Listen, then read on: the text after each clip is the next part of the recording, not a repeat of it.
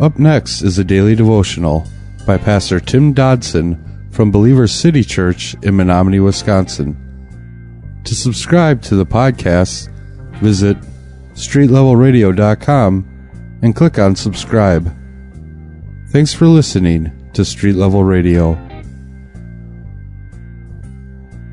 The believers there in the city of Corinth had apparently written to Paul and had asked him several questions relating to the Christian life and problems within the church and its operation.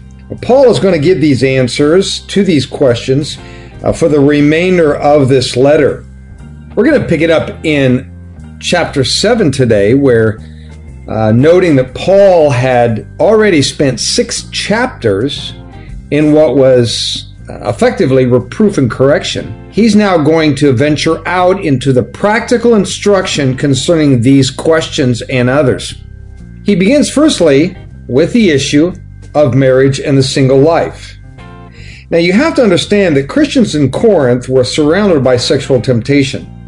This city had a reputation, even amongst the pagans, for extreme sexual immorality and religious prostitution. So it was this kind of society that Paul now was going to deliver these instructions on sex and marriage. Clearly, the Corinthians needed specific instruction because of their culture's immoral standards. So Paul's going to be very careful here in this section of Scripture to teach the Corinthians in a way that their culture was clearly contrary to God's plan. We need to note, too, that the Corinthians had become rather confused and, I guess, entrenched in what I would call doctrinal quicksand.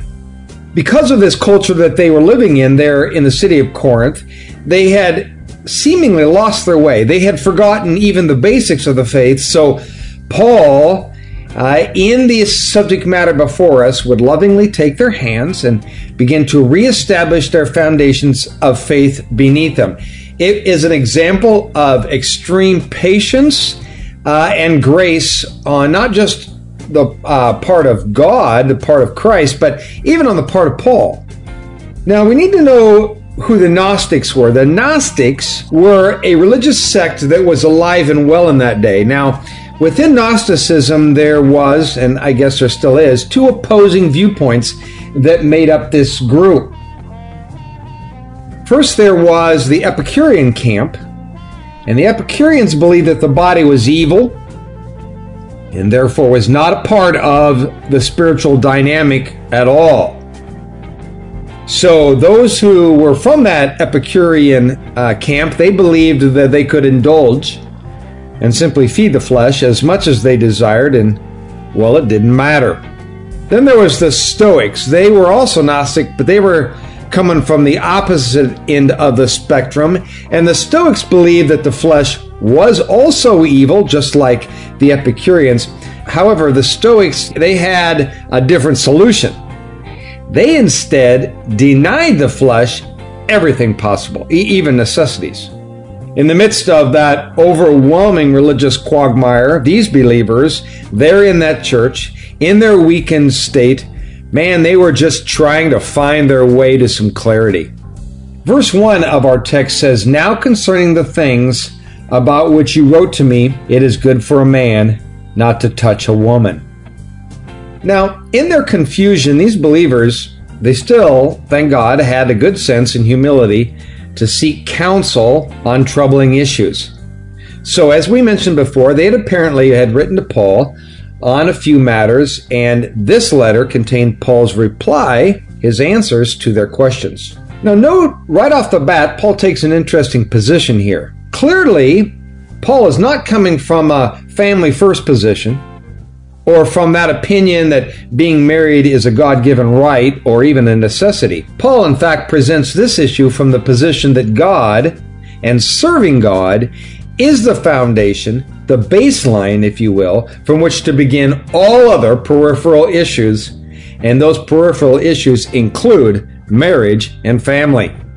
Both here and in the last chapter, we were reminded that as believers, our bodies are not our own.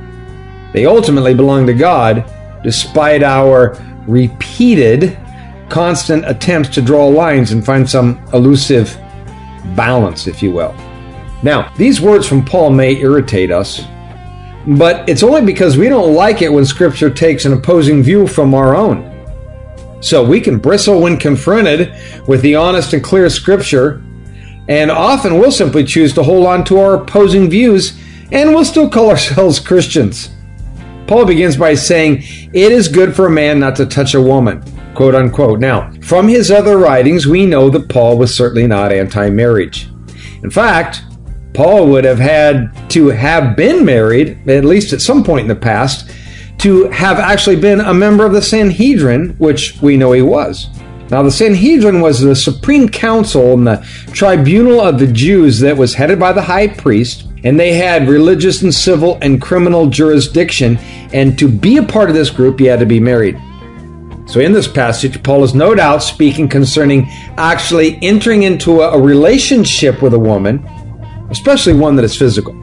Note that we're not necessarily speaking about an illicit relationship, but even a proper relationship. So Paul, again, elaborating here and elsewhere, is approaching this subject of other sex relationships with honesty and simplicity.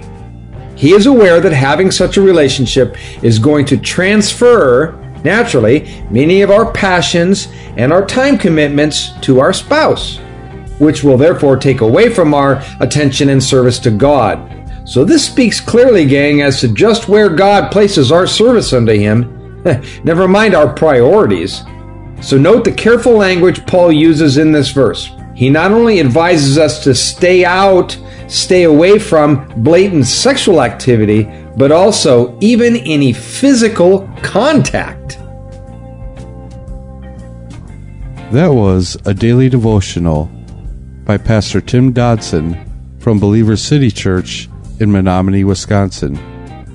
For more information on Pastor Tim Dodson or Believer City Church, visit believerstogether.com.